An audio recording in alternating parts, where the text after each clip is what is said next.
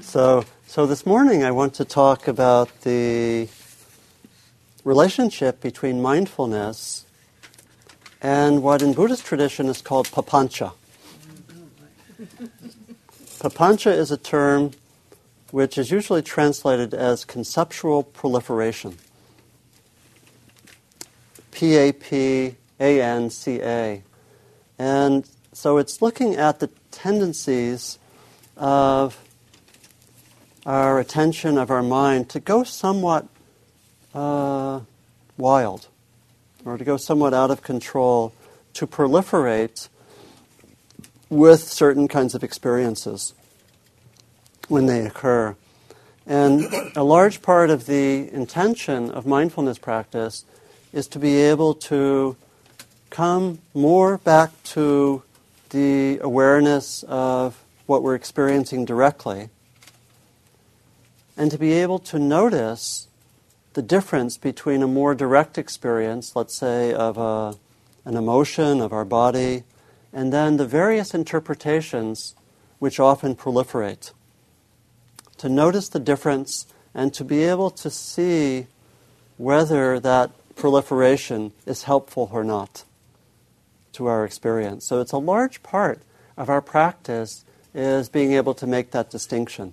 It doesn't mean we don't use interpretations or we don't go beyond direct experience. We do. We necessarily do in certain ways. But it's very important to have a wisdom about all the interpretations, the assumptions, the stories that fill our consciousness, and to train to know the difference between them and a more direct experience. And so that's the theme I want to explore this morning, and partly by taking us back to really the core psychology or the core way that mindfulness meditation works, and partly by exploring the different ways that we, in a sense, get lost in the stories.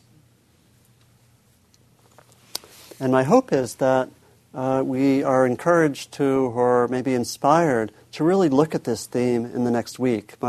There's a lot that we can explore and talk about in relation to mindfulness and Papanca, and I'm going to give some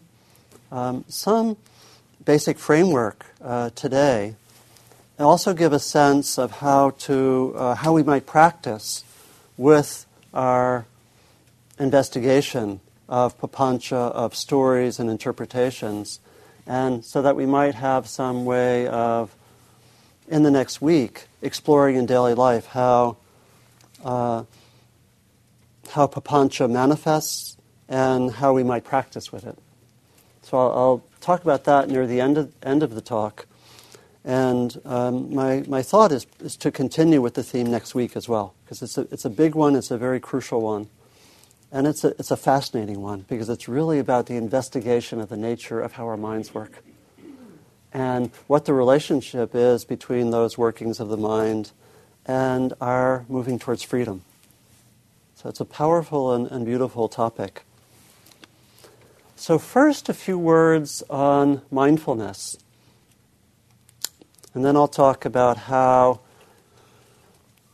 when we're encountering the world, when we have experience, how we typically start to proliferate ideas, concepts, interpretations. But first it's good to remember some of the qualities of mindfulness, because mindfulness is in a way taken as the major tool both through which we can investigate the mind, experience, the nature of proliferation, and also how it's a tool that helps us to work through such proliferation, so that we come more to live in mindfulness. That mindfulness, as this direct ability to be present, is taken to be a much more reliable way to live with wisdom and compassion.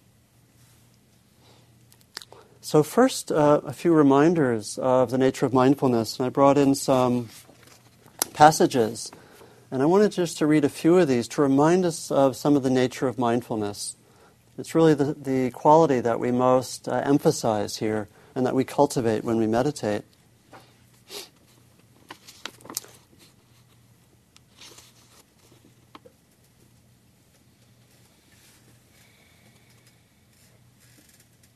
This is from a commentary to the teachings of the Buddha, an explanation of mindfulness from the text called the Abhidhamma.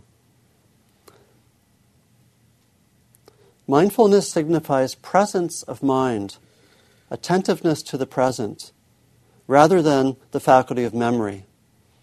It has the characteristic of not wobbling. Technical term. Not wobbling. That is, not floating away from the object. Its function is absence of confusion or non-forgetfulness.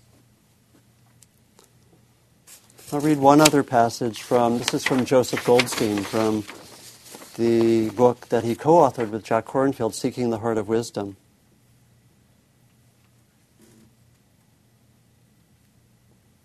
Mindfulness is fullness of mind.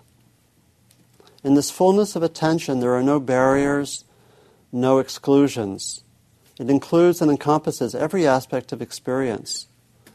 The characteristic of mindfulness is one of non-superficiality. It is penetrative and profound. If we are mindful of an object, our awareness will sink deeply into it. As long as mindfulness is present, the object of observation is kept in view. We are not forgetful or half-hearted in our attentiveness. The mind comes face to face with the object with directness, focus, depth, and sensitivity. Mindfulness also manifests as a protection, because when we are mindful, we are protected from the force of the conditioned habits of grasping, conditioning, and forgetfulness, which create pain and confusion in our lives. So, to summarize, one of the qualities of mindfulness is this directness. It's an ability to be directly with experience, to be with anger without, as much as possible, any filters, just to be with the anger, to feel what it's like in the body, to notice as much as possible without interpretations, to be with joy, to be with particular body sensations and so forth. So there's a directness. There's also a quality of being able to stay with the object. As we strengthen in mindfulness, we learn... I just wobbled. I was going to say we don't wobble, and I just wobbled. So we learn not to... we learn to stay with the object. We have the power of attention to stay with a given object, so we can be with, let's say, unpleasant physical sensations, and we stay with it. The power of stability of mind lets us stay with the object for increasingly a sustained time. There's also a quality in mindfulness of non-reactivity.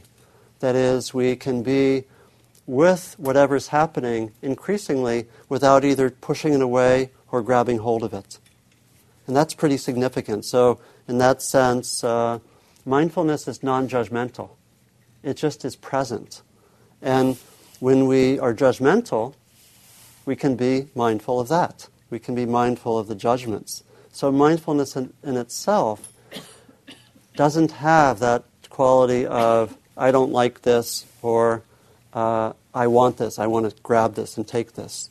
And of course, a large part of our training in mindfulness is to see how we do either grab hold or push away. That's a lot of what we practice when we sit here. We just sit here and notice that over and over and over again. And so if that's happening in our experience, that's quite important and helpful. It's not like the aim of mindfulness is to see what's happening in the moment. It's not so much to sit here with bliss and peace. Sorry to say that. Those of you who immediately want to leave, feel free. But the aim is really to see clearly. There is, when the mind is very settled, there can be that sense of peace and bliss, but really the direct intention is to just notice what's happening in the present moment, and to come to that ability to be present. There's also, I think, in a mature mindfulness, a quality of warmth or kindness. That mindfulness is not just this cold, clinical, objective stance, but there's a quality of warmth or kindness in a mature mindfulness. In other words, the heart's present. That sense of mindfulness, which is very well expressed in the Chinese way to express mindfulness, which I like to talk about. That the Chinese character for mindfulness involves both present moment and home, a composite of home and heart. Two characters suggesting home and heart. So the way the Chinese would understand mindfulness is finding a home for the heart in the present moment. Finding a home for the heart in the present moment, which is quite, to me that's very inspiring, but it suggests that there's a warm quality in mindfulness. And then the last quality I want to mention about mindfulness is that there is a connection with wisdom. As we notice more, we start to see things. We notice what is helpful. We notice patterns that maybe are not so useful. I like to talk about how when I first started meditating, I was an inveterate planner. And I would notice myself planning over and over and over again, just sitting there. And it was kind of stunning for me. If someone had asked me before I started to meditate, do you plan a lot? I probably would have said, normal amount. But when I looked carefully, it actually was a lot. And way more than I thought actually was necessary. It was actually a kind of a habit, or almost like a strategy maybe to gain security that I had developed in my life. And to come to mindfulness, let me see that. Let me see that quality of planning happening over and over again. And as I saw it more clearly with mindfulness, wisdom arose, which was that I don't need to plan all the time. Planning half the time would be perfectly adequate. And of course, I learned I didn't have to plan half the time, but I could still keep the planning function, but that I could both see that the planning was filling up my mind and taking a lot of my attention, in a way taking my life. I could also see that I could plan quite well, doing a lot less, and as I looked more deeply, I could also see that there was some kind of anxiety, as it were, beneath that urge to plan. So all of those, I would say, help me to live more wisely. And so mindfulness does have that connection with wisdom.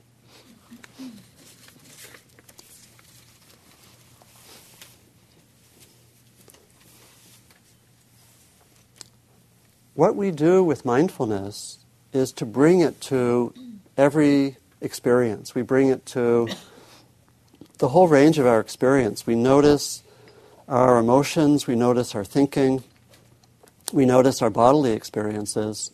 And as we do so, we begin to notice certain patterns. And we begin to see, particularly in terms of the theme of today, we begin to be able to distinguish between that more direct experience of thoughts and emotions and the body and all of our interpretations and stories.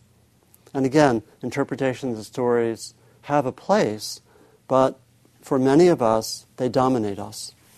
And there's a way, and they also often take us away from living wisely and compassionately.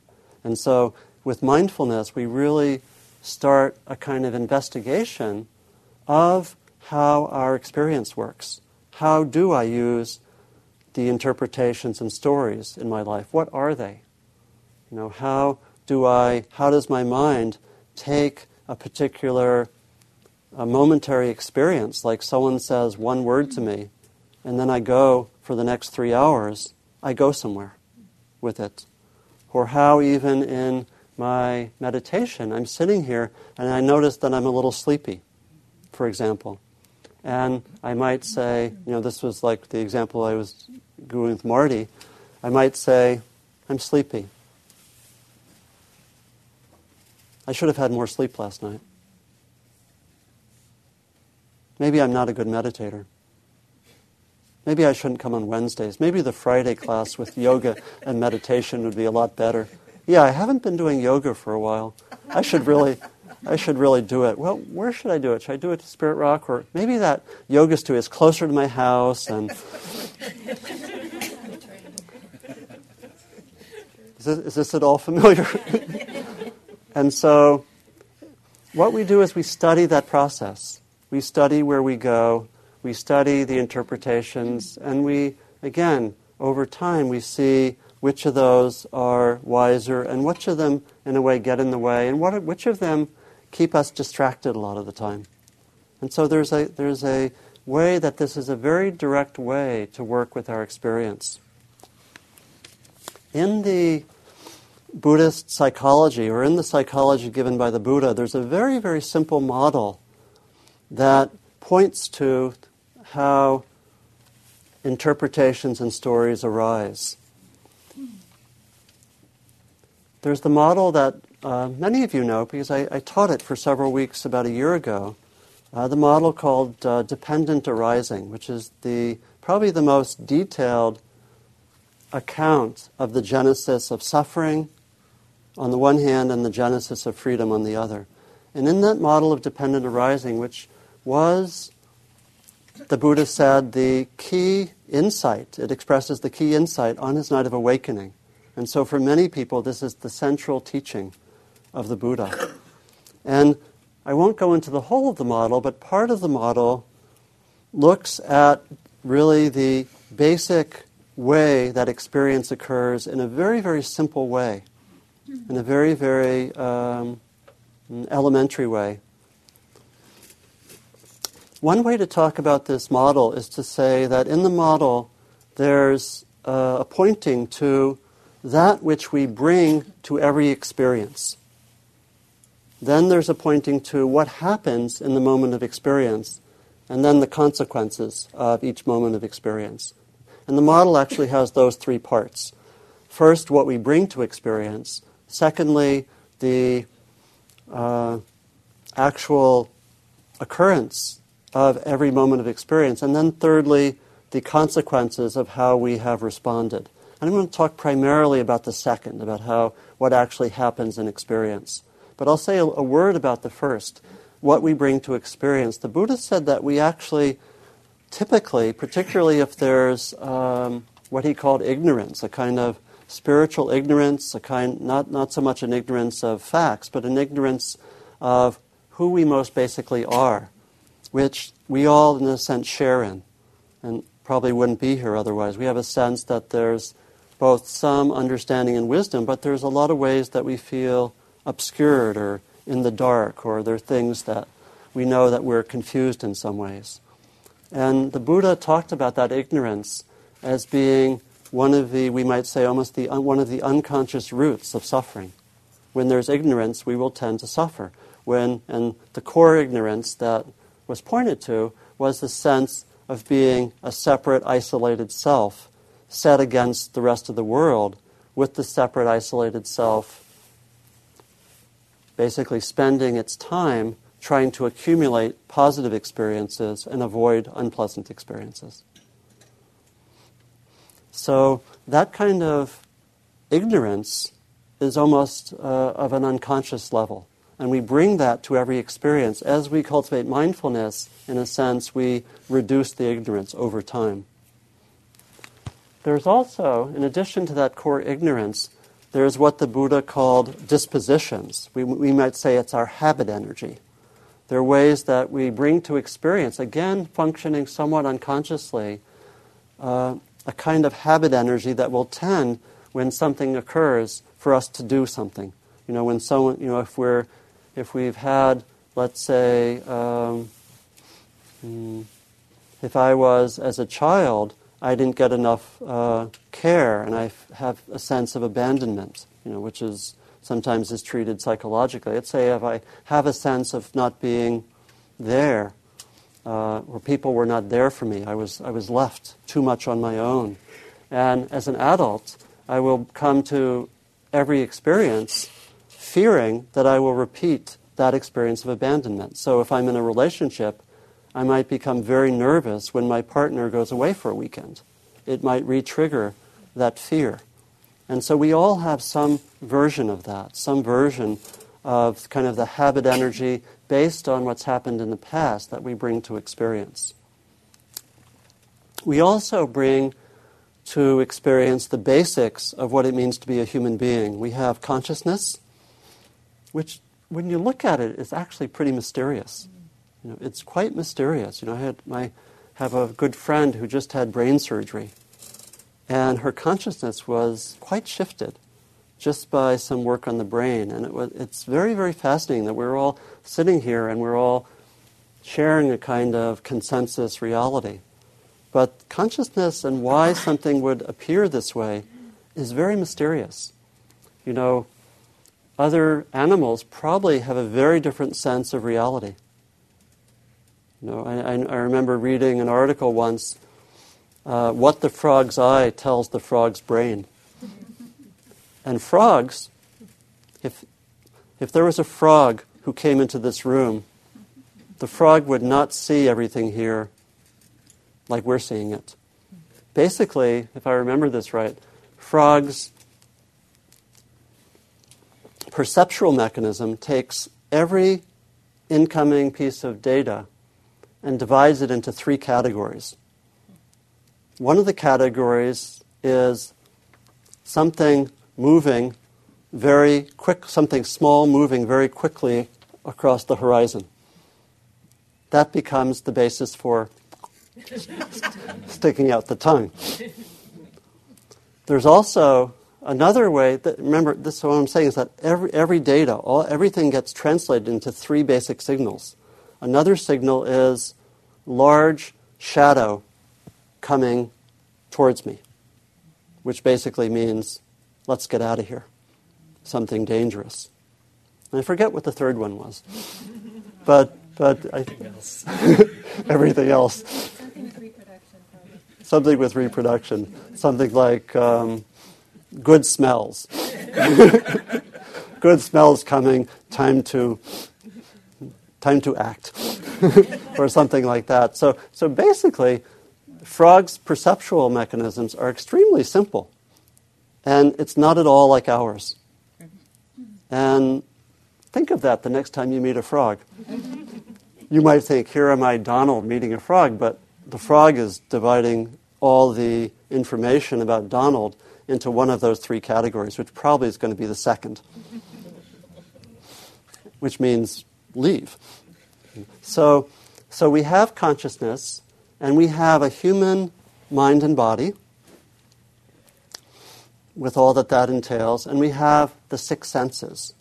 And so the Buddha said that all of what we bring to experience can be more or less captured in what I've just said. That is, a certain underlying ignorance, a certain kind of habit energy, dispositions, and then the basic structure of human experience, consciousness, minds, bodies, the senses, and so forth.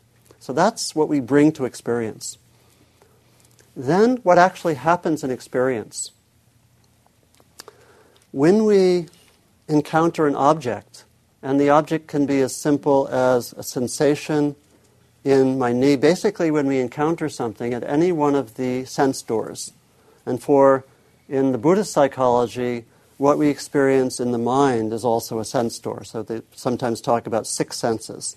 So basically, when any object appears, and again this is simplifying, so an object might be a sensation in my knee.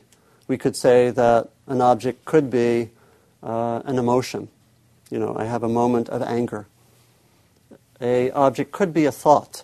So when any one of these objects, let's say whenever my consciousness and my senses encounter an object, there's some contact with that object. Could also be an external object. We might say it could be the wall or a tree, and I'm simplifying here some, but just to get the idea.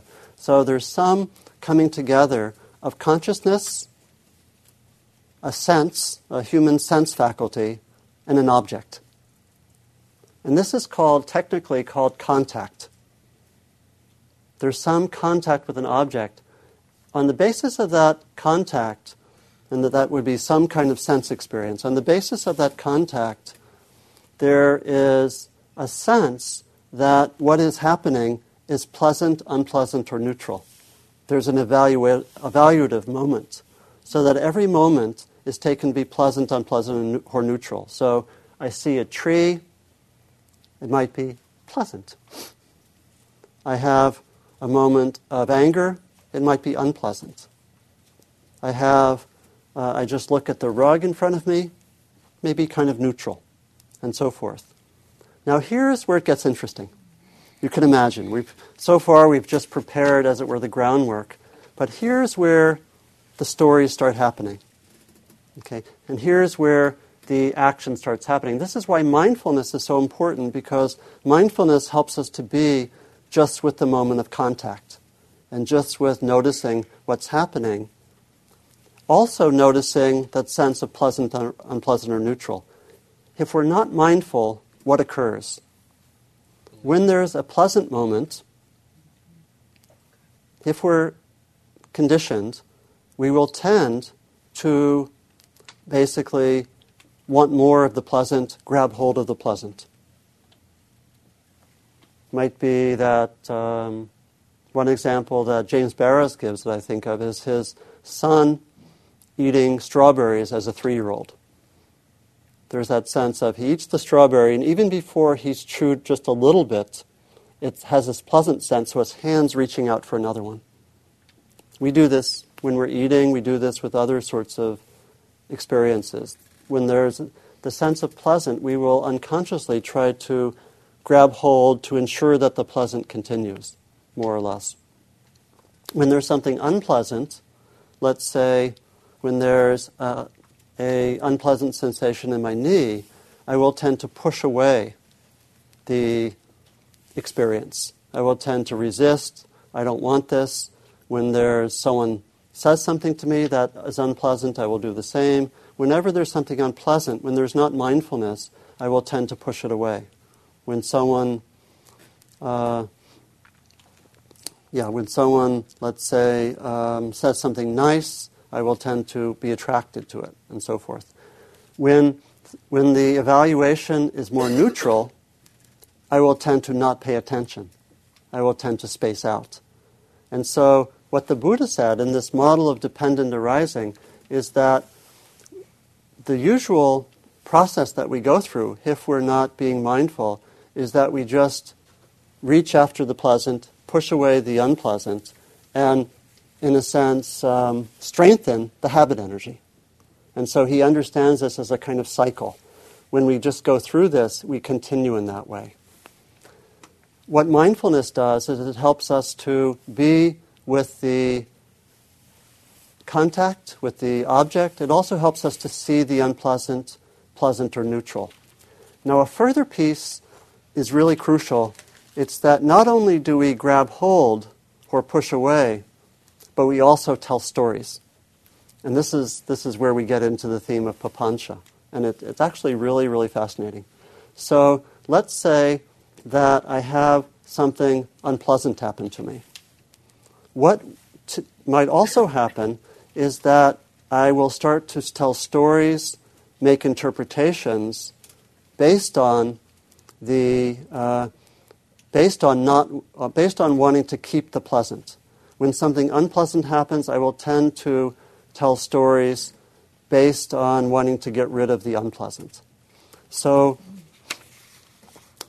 and this is pretty much what is called Papanca in the text. Let me see where this is. This is from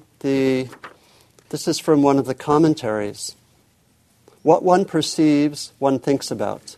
What one thinks about, one complicates with associations, memories, and ideas. And then these notions assail and overwhelm the person. This is sort of when, sometimes it's said that when things get full-blown, Papanca runs riot on the unfortunate person. But what we can see, for example, let me give some examples. So here's one example. One day I was driving back from Spirit Rock to my home. And this was when there was being work done on the Richmond Bridge. So when I got on the link between 101 and the Richmond Bridge, it was totally blocked up. And I sat there, and the traffic was blocked up, and it was somewhat unpleasant. I couldn't notice the unpleasant. And then I noticed that there were some cars driving in the breakdown lane, apparently trying to get ahead. In other words, everyone was blocked up, but some cars were speeding by in the breakdown lane. This also, for me, was unpleasant. I started to think, boy, they're really selfish. Then I started to reflect about how there's more and more selfishness in our culture. It's just getting worse. And I went with it. My mind started going in certain ways. And it was once the traffic got going again, as I went by, one of the cars which had sped by, I noticed was with a car that had broken down. So I was actually wrong. I was, on the basis of my unpleasant experience, I was, as it were, going way beyond what I could actually know. I was making a lot of different judgments like that. I was basically caught in my interpretations and somewhat separated from reality with the interpretations. Sylvia tells a story which makes a point that's quite similar. She once was wanting to do a retreat at the Zen Center, and she called up the appointment manager, whose name was Bill, and Bill wasn't there. So she left a message for Bill. Then a little later, Bill called her back at her phone. She wasn't there. Then she called the office for Bill again, trying to reach Bill. She reached someone else who said, Bill isn't here. And then Sylvia started to go into a little bit of Papanca, and she said, I guess this means I'm not supposed to do this retreat at the Zen Center. And the woman who was on the phone said, no, I think it means that Bill isn't here. So in a sense, she was getting instruction in mindfulness, wasn't she? She was being asked, just come back. It's like that one of those detective, I don't know who was the detective. I remember this from the movie called Little House of Horrors. Anyone see that? There's a detective who just says, just the facts, ma'am. It's kind of, that would be, in a sense, the dragnet, right? That's the approach of mindfulness, would just be to come back and to watch the way the mind proliferates. Jack Kornfield tells a similar story which really shows this, a quite poignant story. There was a man who died, it was a number of years ago, and he was beloved, and his wife was really in great grief. It was actually a sudden death. It was a death in the middle of surgery. And she was really bereft and in a sense, looking for meaning. And she had one friend said, in my meditations, I can see your husband in heaven, and he's doing really, really well. And she felt good. And then another person came to her and said, I've also had a vision of your husband, and he is going through a hard time. His soul is going through a hard time, but I can see him. He's meeting Jesus.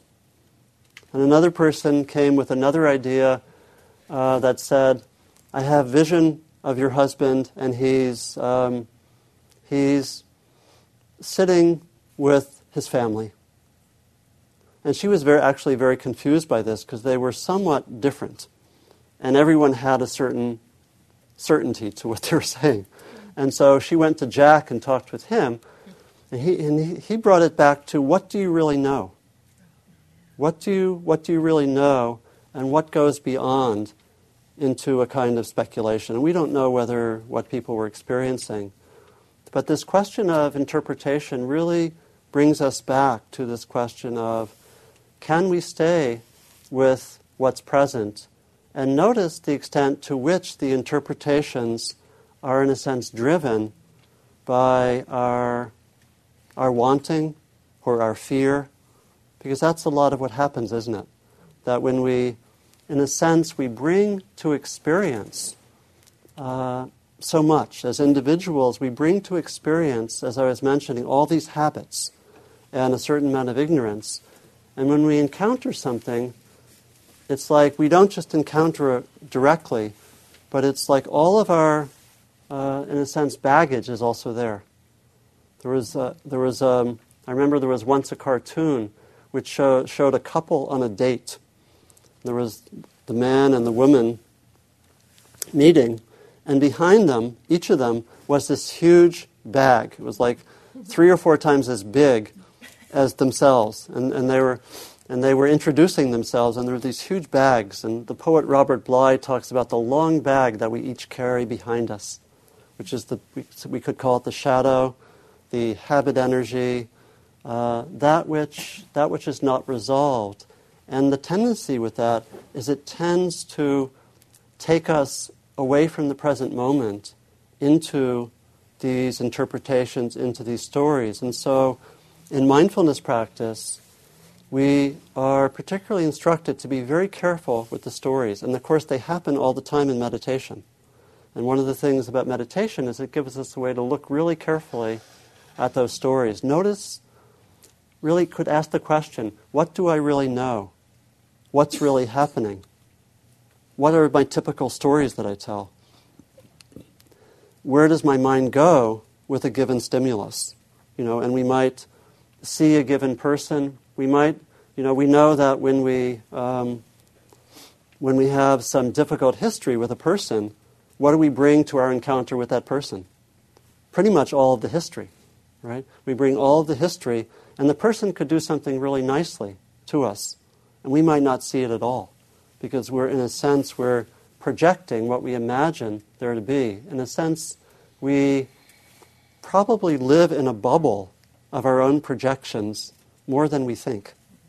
It's actually pretty sobering when you look at it. We live in these stories and these interpretations a lot more than we think. And the intention of mindfulness is to come back to seeing more directly, come back to seeing how the stories proliferate moment to moment in daily experience with people we encounter, when we have either beautiful or difficult things happening. And so we could say, I'll just close by saying that practices which might be very helpful for us would be, first of all, to bring in the practice of mindfulness this ability just to be with what's happening, cultivating the quality to be very directly with sensations, emotions, thoughts, to notice them, and then to notice any tendencies to proliferate from them. And we'll particularly find this happening when there's something that is either significantly pleasant or significantly unpleasant. So to study, to strengthen the mindfulness, and to notice where our mind typically goes. Does it go like my mind went into pervasive planning? When I'm with a person who's been difficult for me, do I mostly hang out in the stories about how bad that person is, how that person has wronged me, and so forth?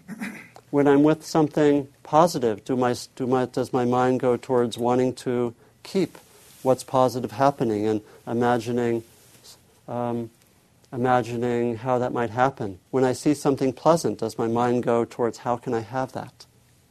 And so again, it's not so much that the stories are entirely to be rejected. We need certain kinds of interpretations or stories, but they go, typically for most of us, they go way out of control. Again, in that language of the Buddha, they run riot in a way. And we often are quite far from immediate experience. And so this is why we train. And so again, we can practice cultivating mindfulness, noticing our typical stories, having an inventory of where our mind goes, and just noticing where we go, naming the stories, naming the interpretations, and seeing what's there. And then we can ask, how much is that really going way beyond the immediate experience? So it's a big one, isn't it? This is big. This is one of the beauties of mindfulness practice, that it can really help us to really notice that distinction between the direct awareness and where we go with it. It can help us much more easily to know which of the stories are helpful, which of them are old habits that I'm repeating. And I'll probably talk next week some about how we can actually take the stories, noticing the stories, and go deeper and see what's beneath the stories, because that's really what's important, to really see what's generating all these stories. It might be some unacknowledged pain that I have, that without my consciousness is just generating a large part of my behavior. So it's a big one. It's kind of a sobering reality, isn't it, that we do this so much? But it's also fascinating, and it's entirely workable. I want to say that. It's really workable. We can, through mindfulness, notice these habits more and let go increasingly of the ones that are not helpful. So I'll stop there and invite any questions or reflections or free associations, even a little bit of Papanca. Please. I was especially struck and pleased that you brought up the example of Jack Kornfield when he was talking to this person, bereaved woman, and him saying, well, what do you know? Because I've been struck recently so much about how the dogmatism in religion has just been taking over the world, and it's very dangerous that we're just using information from thousands of years ago and applying it and putting it on our cultures, which is really dangerous. This is a really big one. I mean, we could reflect that we find this in religion, where it really is, in a sense, many removes from direct experience, and probably from the direct experience of the founders of the religions, right? And so it's like a large percentage of people live in these bubbles which have very little contact with reality, in a sense. There are these bubbles that may in some sense be helpful, but often, if they're not in contact with that sense of presence or reality, they can be quite harmful. And they also, people can live in those bubbles and have a sense of certainty, and this is the right way. I actually brought in some material that I'm not going to use this time about that I was very struck in reading one particular analysis of the invasion and occupation of Iraq, about how much there was very little contact with reality, and in many ways the government just, and I'm not meaning this to be partisan, I think all parties do the same thing, but that they were just imposing a preconceived reality on a particular place and having very little contact with actual reality. And I was reflecting on that, but we can see that. We can also see in some ways how wars are, in a way, two opposite sides of Papanca battling each other. You know that often what happens when, and we don't have to think so much of the complexities of political situations, but just in terms of a conflict between two people. There might be something really unpleasant that happens. Let's say I have an encounter with a person, and I have a really unpleasant encounter. Maybe the person is judgmental towards me and says nasty things. I have a certain amount of pain from that experience. If I'm not in touch with the immediacy of the pain, I may tend to generate judgments right back to the person. Have stories, this person is really sick. Or this person is really a bad person. Why is this person doing what he or she is doing? And must be really a damaged person. I'm good. This person's really bad. And we encounter the other person again, and let's say we're in a situation where we have to be in touch with each other. Pretty soon, we can have very little contact with each other. It's just like two warring stories. In part because we can't actually touch the pain that's there. And so a lot of what the role of peacemakers is to actually touch that pain so that there can be some contact with reality and not being caught in the stories. So one thing to notice is in the areas that are difficult for you in terms of your relationships and conflicts, how much is there of being caught in the stories? And how much can we really touch the actual experience happening? So it's a big one, and it's sad that it also is very true of many religious traditions, that there's just this many removed from direct experience of reality. So these are big, aren't they? These are big ones. Yeah, please. So let's see, I don't know exactly how clear this is in my mind if I can articulate it, but I get confused with the open mind, clear-seeing, flexible mind, and being naive and not seeing patterns that are important to put together, just like I was talking about the dogmatism and all that. Yeah. But isn't that a form of Papanca in a way, like our conclusions about, about so many religions, which I share those conclusions, but isn't that a form of my own, like, Papanca? Yeah, it's a good question. Like, does this mean that we just don't think at all? Does this mean that we should just stay with direct experience of the senses and not think and not have theories and not have ideas? It's a good question, a really important question. One key is to see whether there is reactivity, because the problem is not so much the use of thinking. Obviously, thinking has an important purpose. None of us would be here without thinking. I wouldn't have given my talk without thinking. We would have just, I don't know, if there was no thinking, there would be no cars. We wouldn't have driven here. No one would have figured out the system of signals. I would have rung the bell and people wouldn't have known what it meant, and you would have just kept on sitting, and it would have been a mess. And so how do we basically distinguish skillful thinking from unskillful thinking? It's a great question. It's a big one.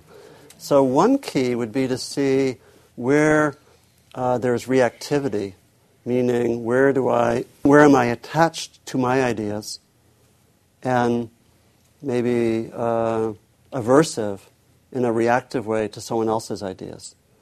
And so what's interesting in Buddhism has plenty of ideas, right? Plenty of models of understanding. And what's interesting is there's a very interesting internal discussion in Buddhism in which they say, don't get attached even to Buddhist ideas. Watch out for attachments to any ideas. And so there's this famous teaching that the Buddha gave where he said, my teachings are like a raft to take you over the sea. When you get to the other shore, don't carry the raft on your back. It's a pretty direct way of saying it. So it's more of a pragmatic question. So it's a question, is this way of seeing helpful? And in particular, am I attached to it? Am I using this as a way to think that I'm good and the other persons are bad? But then within that, and so it really has to do with checking out one's motivation. What's my motivation here?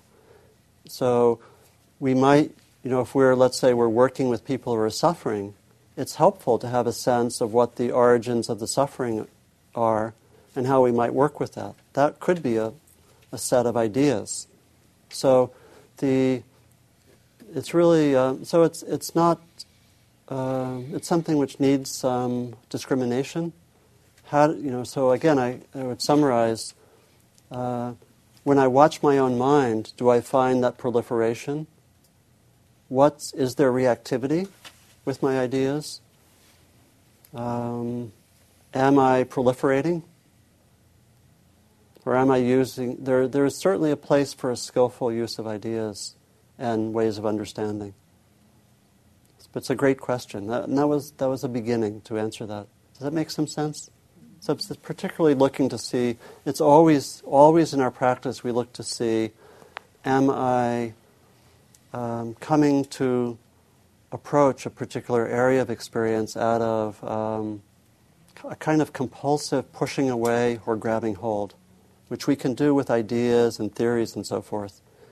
And if I am, then I have to look carefully there And I can do that with good ideas as well as bad ideas. I can do that with, I can be completely attached to meditation. I can wear a certain meditation garb and go around saying, I'm a meditator. Some parts of the world it wouldn't matter too much, but maybe in Marin it's it would be seen more positively. I don't know. Or I teach at Spirit Rock. Something like that. It's actually a big thing that people taking a teaching role need to look at all these attachments. Look at the attachment to the ideas. Does it make us close to other people? So it's a lot of good material here. So we could say more there, but I think maybe that's a start. Maybe last question, yeah. What you just said is so clear, and it's so unclear to me because we all have rafts, and we create tremendous rafts the longer we live. Yeah. And a lot of them are invaluable to us. Yeah. And so when I get to that point where I go, do I drop my raft at this point? Look at this brand new. I find very difficult because a lot of it I've learned to live by those. Yeah. I guess I can't even find a question for this because it's turning my mind so much. Yeah. It's sort of a tabula rasa, as they say. What do you go, completely open? Yeah, well, he's saying that you drop the raft when you're completely liberated. So it doesn't mean that you drop the raft halfway through in the ocean, which I think is where we all are. So it's really not saying... So he's saying, by all means, use the raft until you really have fully come to full freedom, which presumably none of us are at. But I think there's also a sense of being light with our views and beliefs. But so it's not asking everyone to give up everything immediately.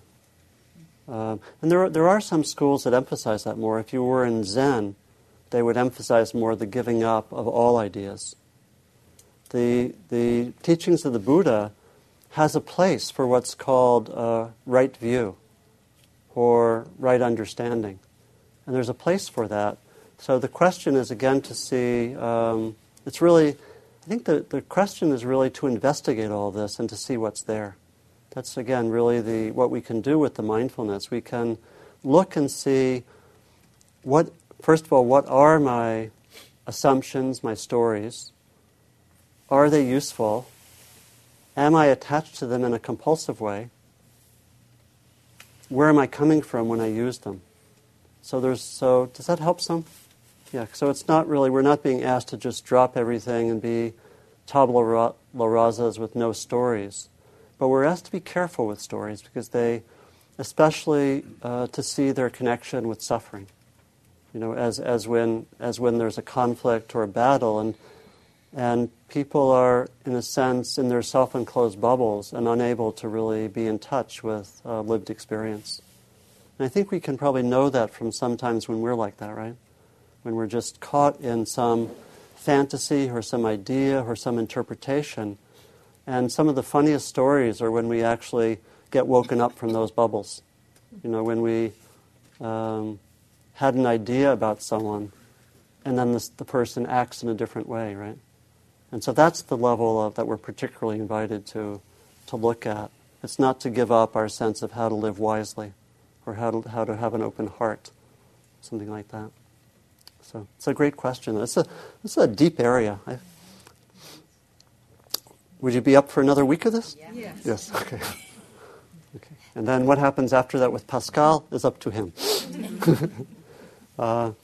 So let's take as a kind of support for our practice. Let's see. Let's take as a support for our practice in the next week a few things. One would be to continue to cultivate mindfulness. And in the meditation, see if you can start distinguishing the direct experience more and more from the various interpretations which arise. Not trying to get rid of the interpretations, but just seeing what they are. Seeing what's there in the lived experience. That'd be a first thing to do in the meditation. Then notice if you can take an inventory of the stories that are around a lot. Notice what they are. Again, not so much saying that they shouldn't be there, but just notice. The whole aim of mindfulness practice is to actually see what's there, and by this powerful looking over and over again, get a sense of what is helpful and what is not helpful. So it's not saying get rid of all stories, but it's saying look into them, see how they're working, and see whether they're helpful or not over the long haul. So I think I'd invite those two kind of practices.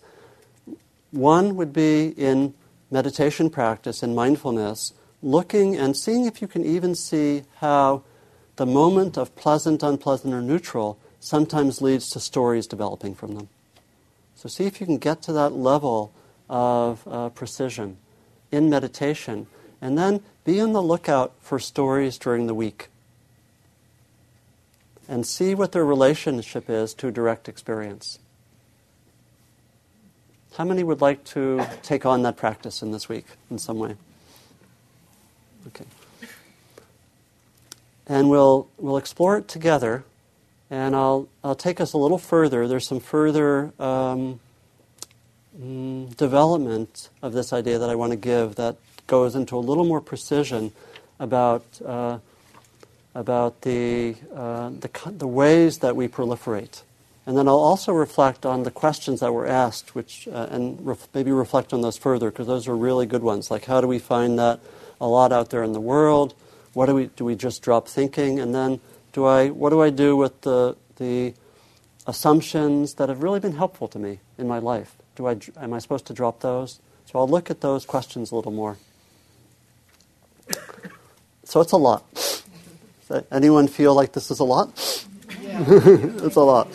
So it's a lot. Take it at your own pace, and we'll explore and come back next week and look some further at this. And if any of this was too much or not interesting, and you just want to meditate and be quiet, and just come to more presence, then that's very much, I think, very much respected also, just if that's what you feel in yourself.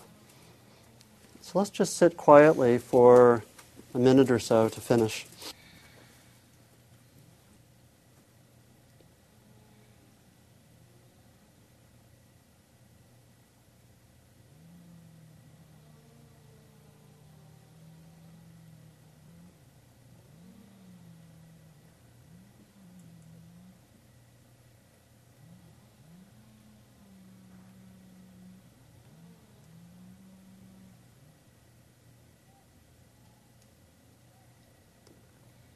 So letting any insights or sense of where you'd like to go in the next week be present, any intentions.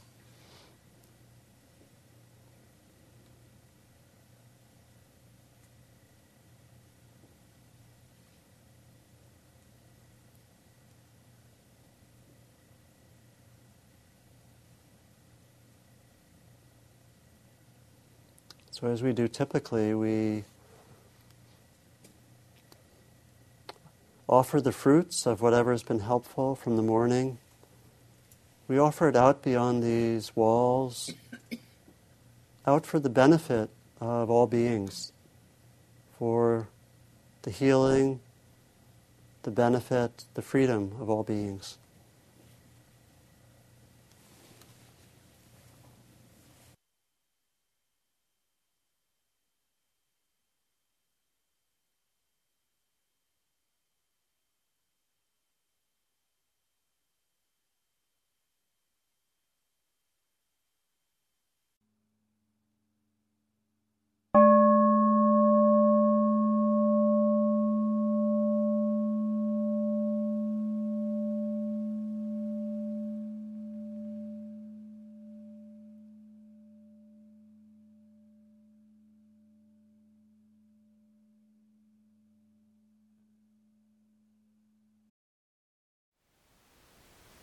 Thank you for listening. To learn how you can support the teachers and Dharma Seed, please visit dharmaseed.org/donate.